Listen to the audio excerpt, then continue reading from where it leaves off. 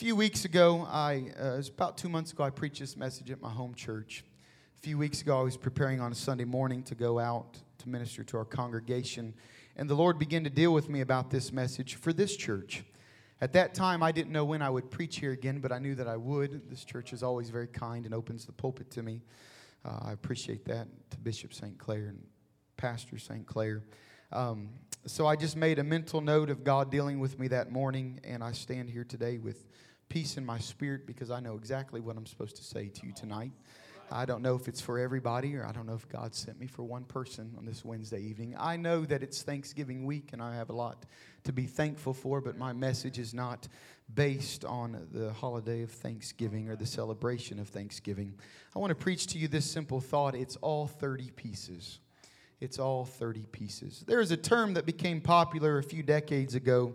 It's been around a long time, but it really hit the scene, and we started making people stand accountable to it. The term is fiduciary responsibility or fiduciary duty. It's the requirement that an individual put another's interests first.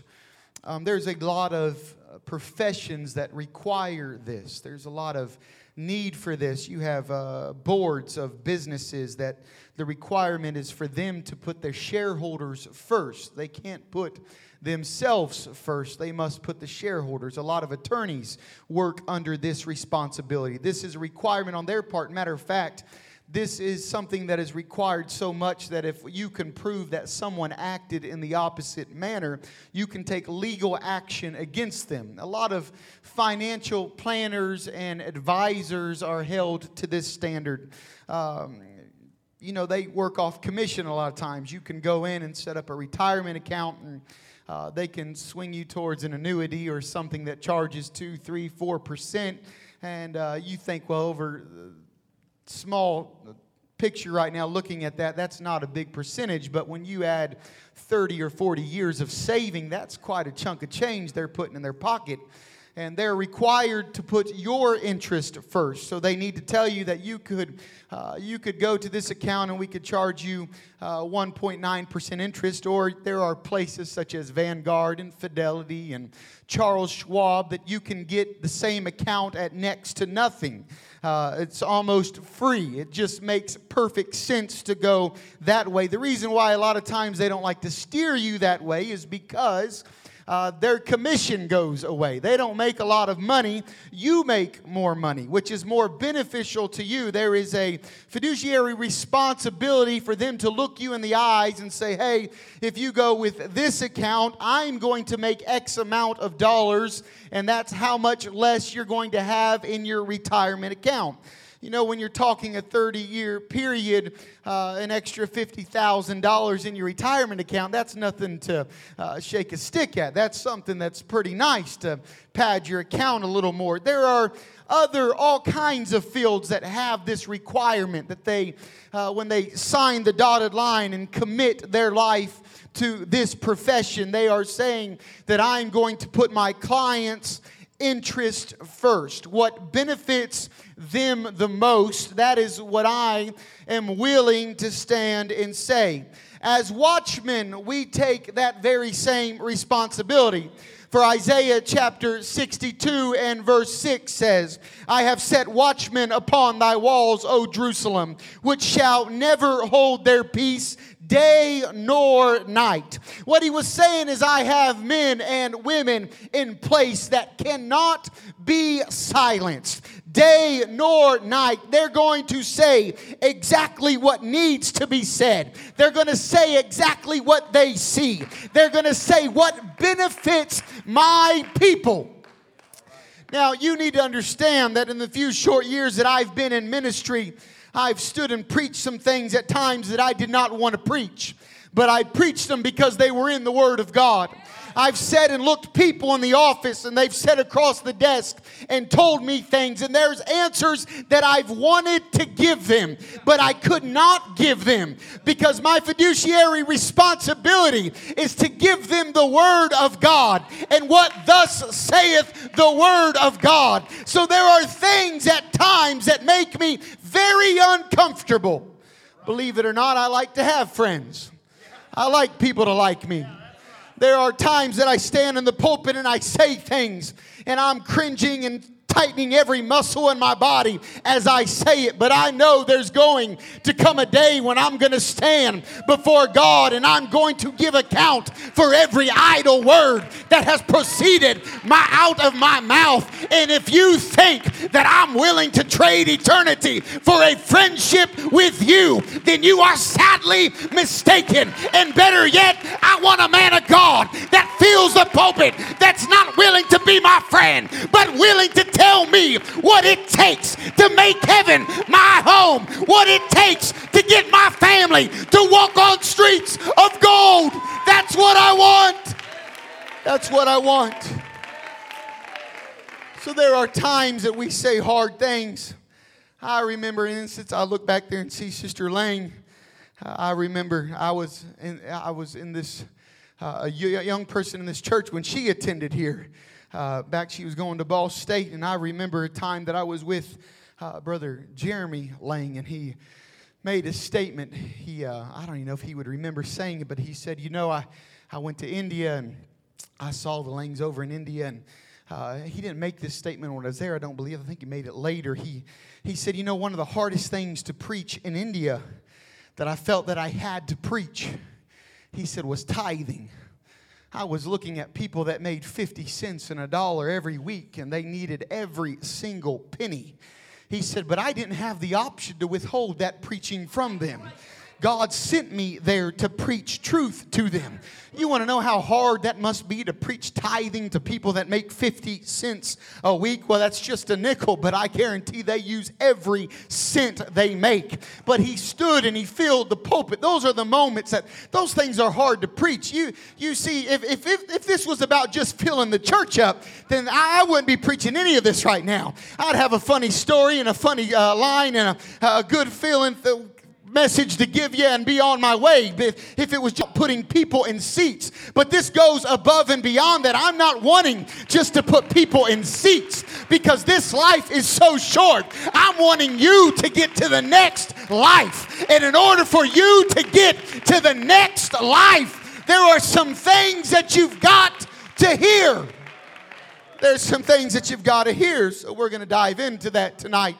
I'm not going to examine anybody's life here tonight. That's not my job or responsibility. I know what I'm supposed to do tonight. I feel it in the Holy Ghost. I'm going to examine a few lives of some individuals in the Word of God. I'm going to examine a few lives of some individuals that if they had somebody there speaking to them, putting their interests first, making sure they got the best bang for their buck. That's what we're going to look at right now. I see a transaction that took place in 2 Kings chapter 5 that just doesn't make sense. It just is mind-boggling. It just, oh my goodness. It's 2 Kings chapter 5 is the story of Naaman the leper. He was a mighty man of valor, the captain of the host of the Syrian army. I think it said another good thing about him. He had influence. He had a good reputation, but he was a leper. Word got back that there was a man that could heal him. Long story short, he presents to the man. The man says, dip 7 times. He says, I don't want to do that. He was fixing to miss the greatest miracle of his life. Finally, a young woman spoke up and said, what are you talking about? Just go dip. I mean, it's not a big deal. We make this thing a lot harder than it has to be sometimes. Just get in the water. You can fight an army of 1,000 people, but you can't get in the water. Just get in the water, dip 7 times. Just get over with it. He gets in the water, dips 7 times. His skin comes out pure, clean, baby, perfect skin. He presents himself to the man of God and says, hey, listen, I'm very thankful, as we all would. Who wouldn't be very thankful? A leper that now no longer has that title over his life. We would all be ecstatic. And he says, hey, I've brought gifts. I've brought stuff that I need to give to you. And the prophet says, I don't want any of it. The prophet says, I don't want none of it. Don't give me any of it. Naaman says, okay, well then how about I take some dirt from here? I'm going to load it up on this mule and we're going to take it back. Two mules worth of earth. I'm going to throw the dirt on there and I'm going to take that dirt back to my home and I'm going to worship and I'm going to remember what God had done for me and I'm going to remember the blessings. And Elisha said, man, have at it. Take all the dirt that you want to take. Take it anywhere you want to take it. So the man, the leper, the mighty man of the captain of the host of the Syrian army, he begins his journey back. 2 Kings chapter 5 and verse 20 tells us, but Gehazi, the servant of Elisha, the man of God, said, behold, my master hath spared Naaman this Syrian, in not receiving at his hands that which he brought. But as the Lord liveth, I will run after him and take somewhat of him. He said, I'll just take a little bit of what he's got. I'll just take somewhat, because somewhat can always be justified. Because the judgment of somewhat surely can't be like the judgment of getting the whole cart full. He said, I'll just take somewhat of him. He goes and he presents himself to Naaman and he begins to lay, hey, we change your mind here.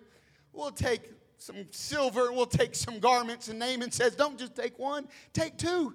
Take 2 talents of silver. Take 2 changes of garments. Take whatever you want to take. Here's my question though.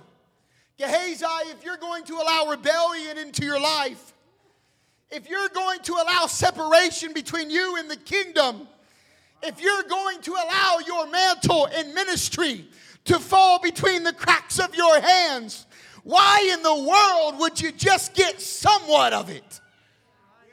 You see, Gehazi, perhaps he didn't know it was the small foxes that spoil the vine.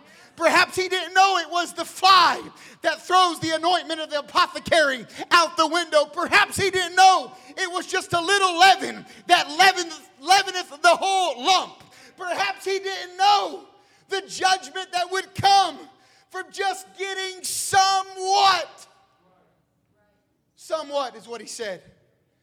He presents himself back to Elisha, and Elisha says, what have you been up to? Not a whole lot. Elisha says, boy, didn't you think my heart doesn't go with you? I know exactly where you are right now. I know what you're going through. You think a man of God doesn't have a heart for this church? If you think your man of God doesn't have a heart for this church, you shouldn't be at this church. Your man of God has a heart for this church. It goes with you. You think your man of God just gets up and preaches random things, opens up the book and points to a scripture? Nah, he hears directly from heaven. He knows exactly what's supposed to feed your soul. Don't you walk in here arrogantly thinking it's just another Wednesday night. Somebody's prayed, somebody's fasted, somebody's gathered, expecting to hear the word of God and what thus saith the Lord. The prophet looks at him and says, my heart's gone with you. My heart's with you. What judgment came unto his life at that moment? He said, Gehazi, because you've done this, leprosy shall be attached to you for the rest of your life and to all of your seed. All because he took somewhat. So now I'm here to tell you that was a bad investment. He should have taken more. He should have went back to Naaman, and he was a man of influence. He had power. He had authority. He should have went back to Naaman and said, hey, Naaman, Elisha said, we want all this, and we want you to send 2 more mules back from Syria. We want 5 more mules. We want a cart full of gold. We want silver. I promise you, Naaman would have went back home and done everything he could to get that offering back to Gehazi. Why didn't Gehazi ask for more? Why did he just say, I'll take a little bit. I'll have just a little bit of it. You see, there's another man in the Word of God that made a bad transaction that did not work. If somebody would have been there to work on his behalf, to put his interest first, perhaps he would not have fallen in this. It's a man by the name of Samson. Samson had a great anointing, a unique anointing. It was something that nobody else had ever had before, and I don't know if anybody having it since.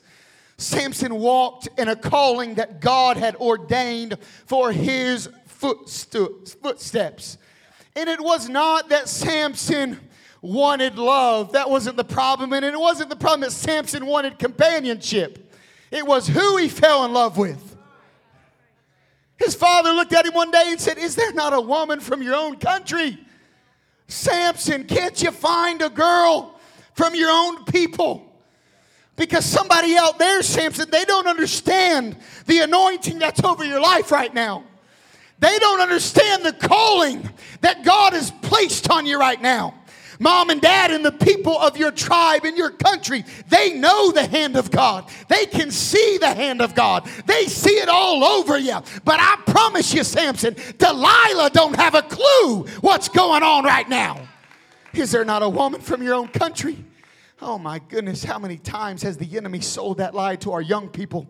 That there's not any more apostolic, Holy Ghost filled young men to marry. That there's not any more apostolic, Holy Ghost filled young women to marry.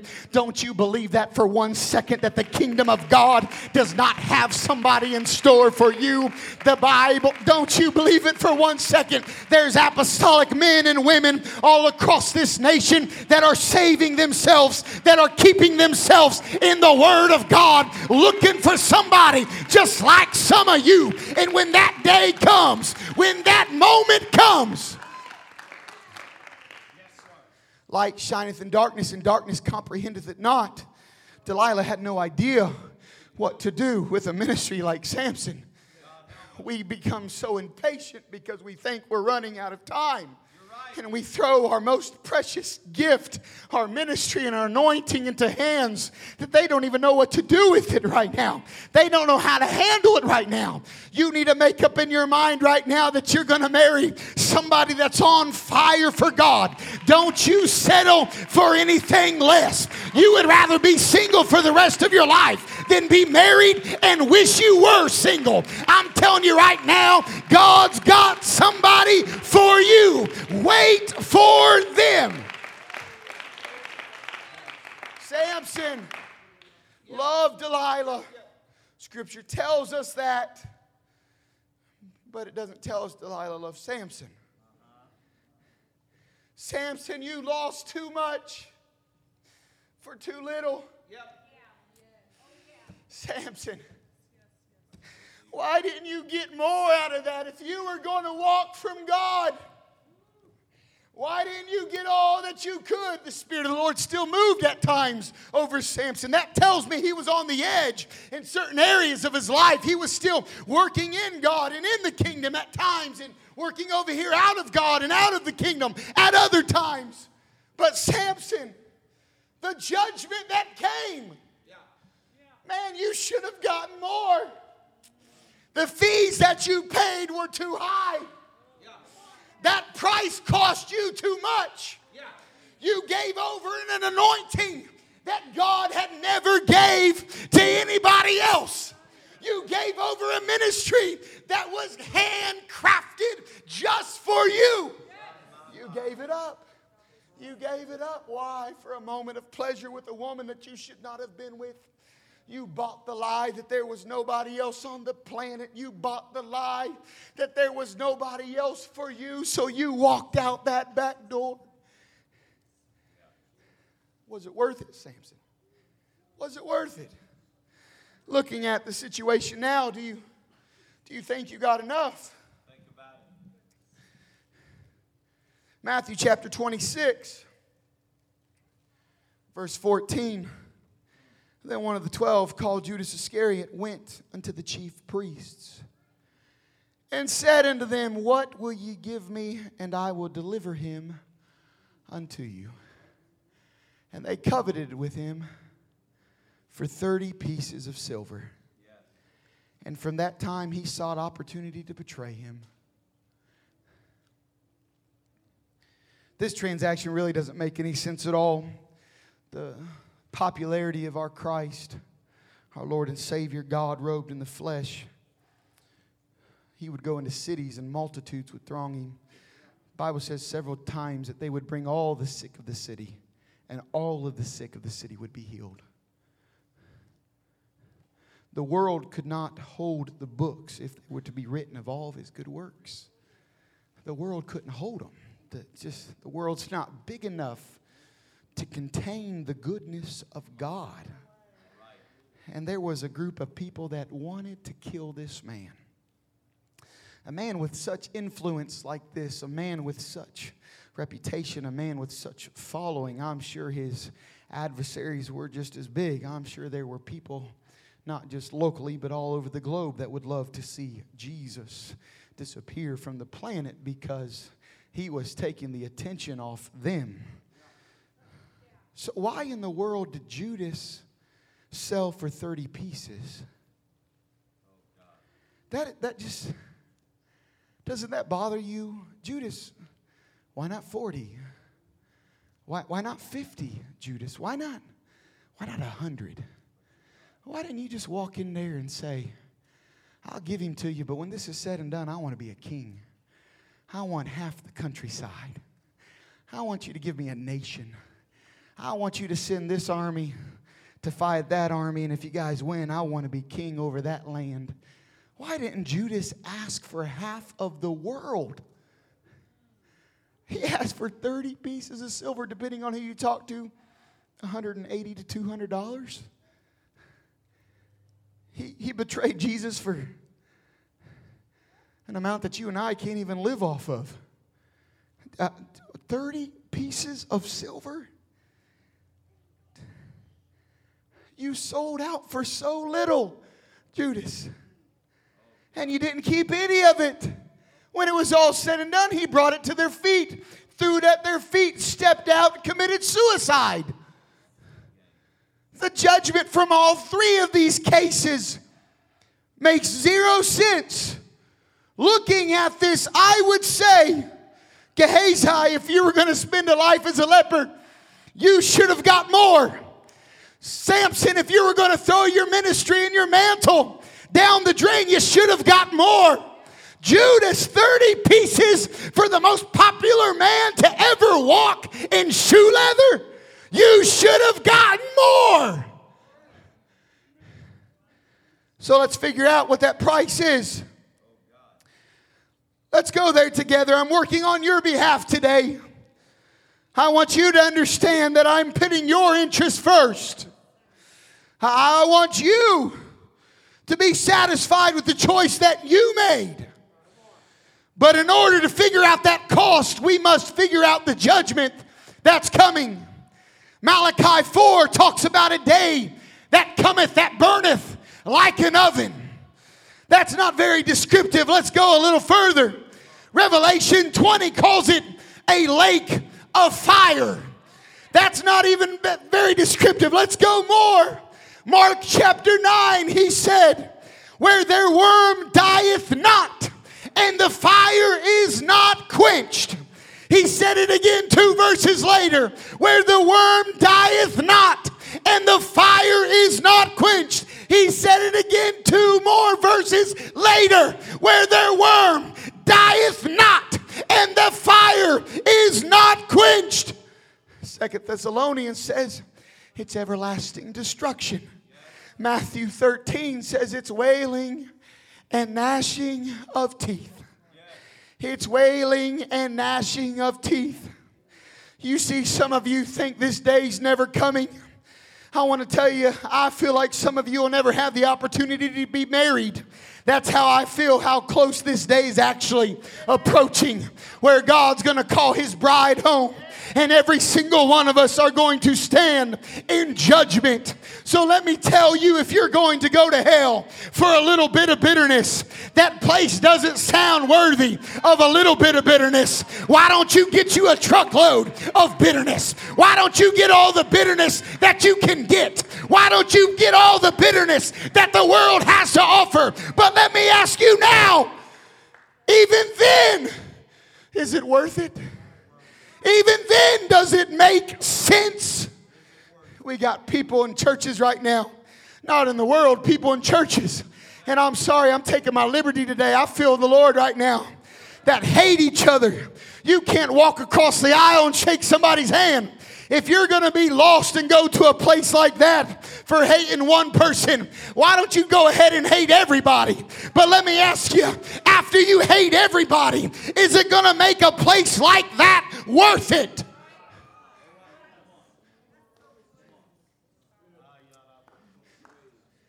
You see, we justify the small things. We have small pornography addictions. We have small issues.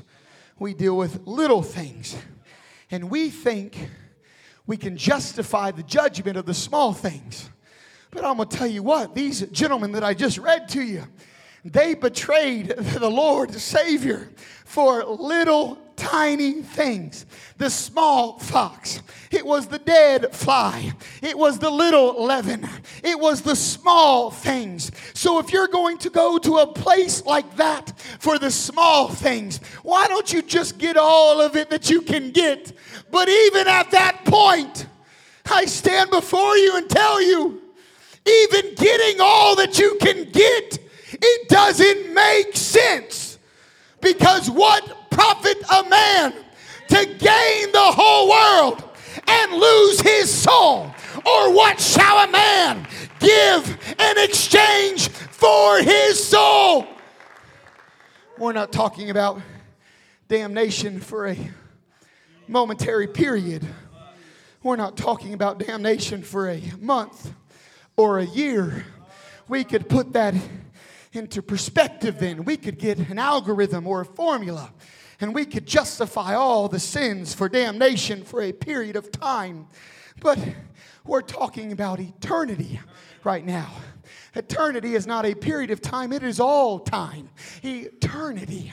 How do you have an algorithm to justify walking in sin for all eternity damnation? How do you put that? How do I stand here and tell you your best interest on just a little bit would be okay? It would just, if you just did a little bit, or maybe you need all of it you can get. I'm standing here telling you right now that I've searched the scripture and I've searched it front and back and front. I can't find any justification of losing your soul for all eternity. It is simply not worth it.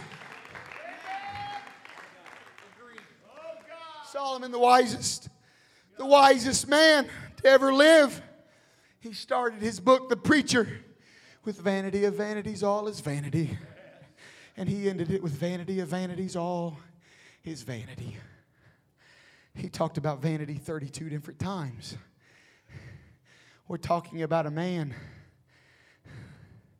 that he knew what sexual pleasure was. We're talking about a man that he knew what popularity was. What did he have? 700 wives and 300 concubines. He had people from all over the world coming to him. They came and fell at his feet. The possessions that he possessed, we can't even begin to number and talk about. I can't tell you the value of them. It's mind-boggling. Solomon had all of this. I'm going to tell you what, Solomon had a lot more reason to betray God than you and I do. He was getting all that he could get of absolutely every vice the world had to offer. And he said, vanity of vanities. It's all vanity. He began to sit down and write it out. Does it make sense to, what if I got more of this? Would it make sense to walk from God? What if I got more of this? Would it make sense to, do you understand that when Gehazi walked from Elisha, he did not just lose his relationship with Elisha, but his relationship with the world around him was forever changed. You think that once you've tasted of this, and you're going to walk out those doors, and the only thing you're going to lose is this church and the kingdom of God? You're sadly mistaken, my friend. You're going to lose every single thing this world thinks they can offer you. Gehazi could not pack up his bags and go back to his house from whence he came. He was a leper. He was marked for the rest of his life. There was absolutely no turning back. I'm telling you right now, church family, some of you are dealing with little things that are going to send you to hell for all eternity. It's going to be eternal damnation because you could not conquer the little thing. And I'm telling you, even if you did it twice as much, 3 times as much, if you did it 24/7, it's not worth your soul. Whatever you've got to do to get your heart right with God, whatever you've got to do to get right with God, to be saved, now is the time to do it. Now is the time. I'm coming to a close right now. If music would come. Vanity of vanities, all is vanity. All is vanity. What are you doing right now on the side? Why don't you increase it? Why don't you double it? I'm telling you, if you're going to lose your soul for a little bit, you might as well lose it for a lot. But even then, doing the calculation, I can't justify losing it for a lot. I'm telling you, there's not a price. What shall a man give in exchange for his soul? What shall a man give in exchange for his soul? Holiness, it's worth living if it's going to save your soul. Holiness is one of the things that will save your soul. Not just the way you dress on the outside, but right here loving people. Can I tell you, the world is so divided right now. It would be ashamed if the church let that division come into us. Yes. We can't afford that, church family. We can't afford it. Some of you young people have vices that, man, you come to the altar, you get repentance for it, and you go back out and you fall into it again. Come back and you get repentance for it and go back out and fall into it again. I'm telling you, it's not worth your soul. Come and clean it up right now. Just get rid of it. Just get right with God right now. God's coming back. This generation is one of the greatest generations to ever live because you're going to receive the return of our Lord and Savior. I'm telling you, He's coming. You need to be right. Would you stand? Would you lift your hands right now?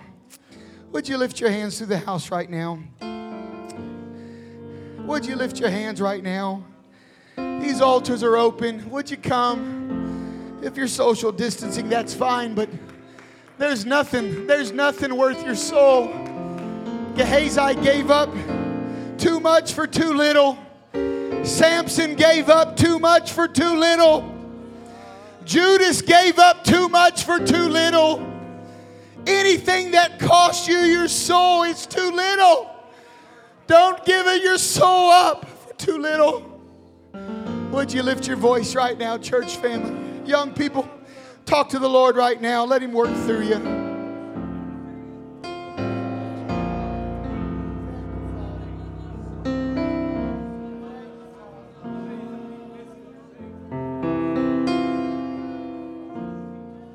I have decided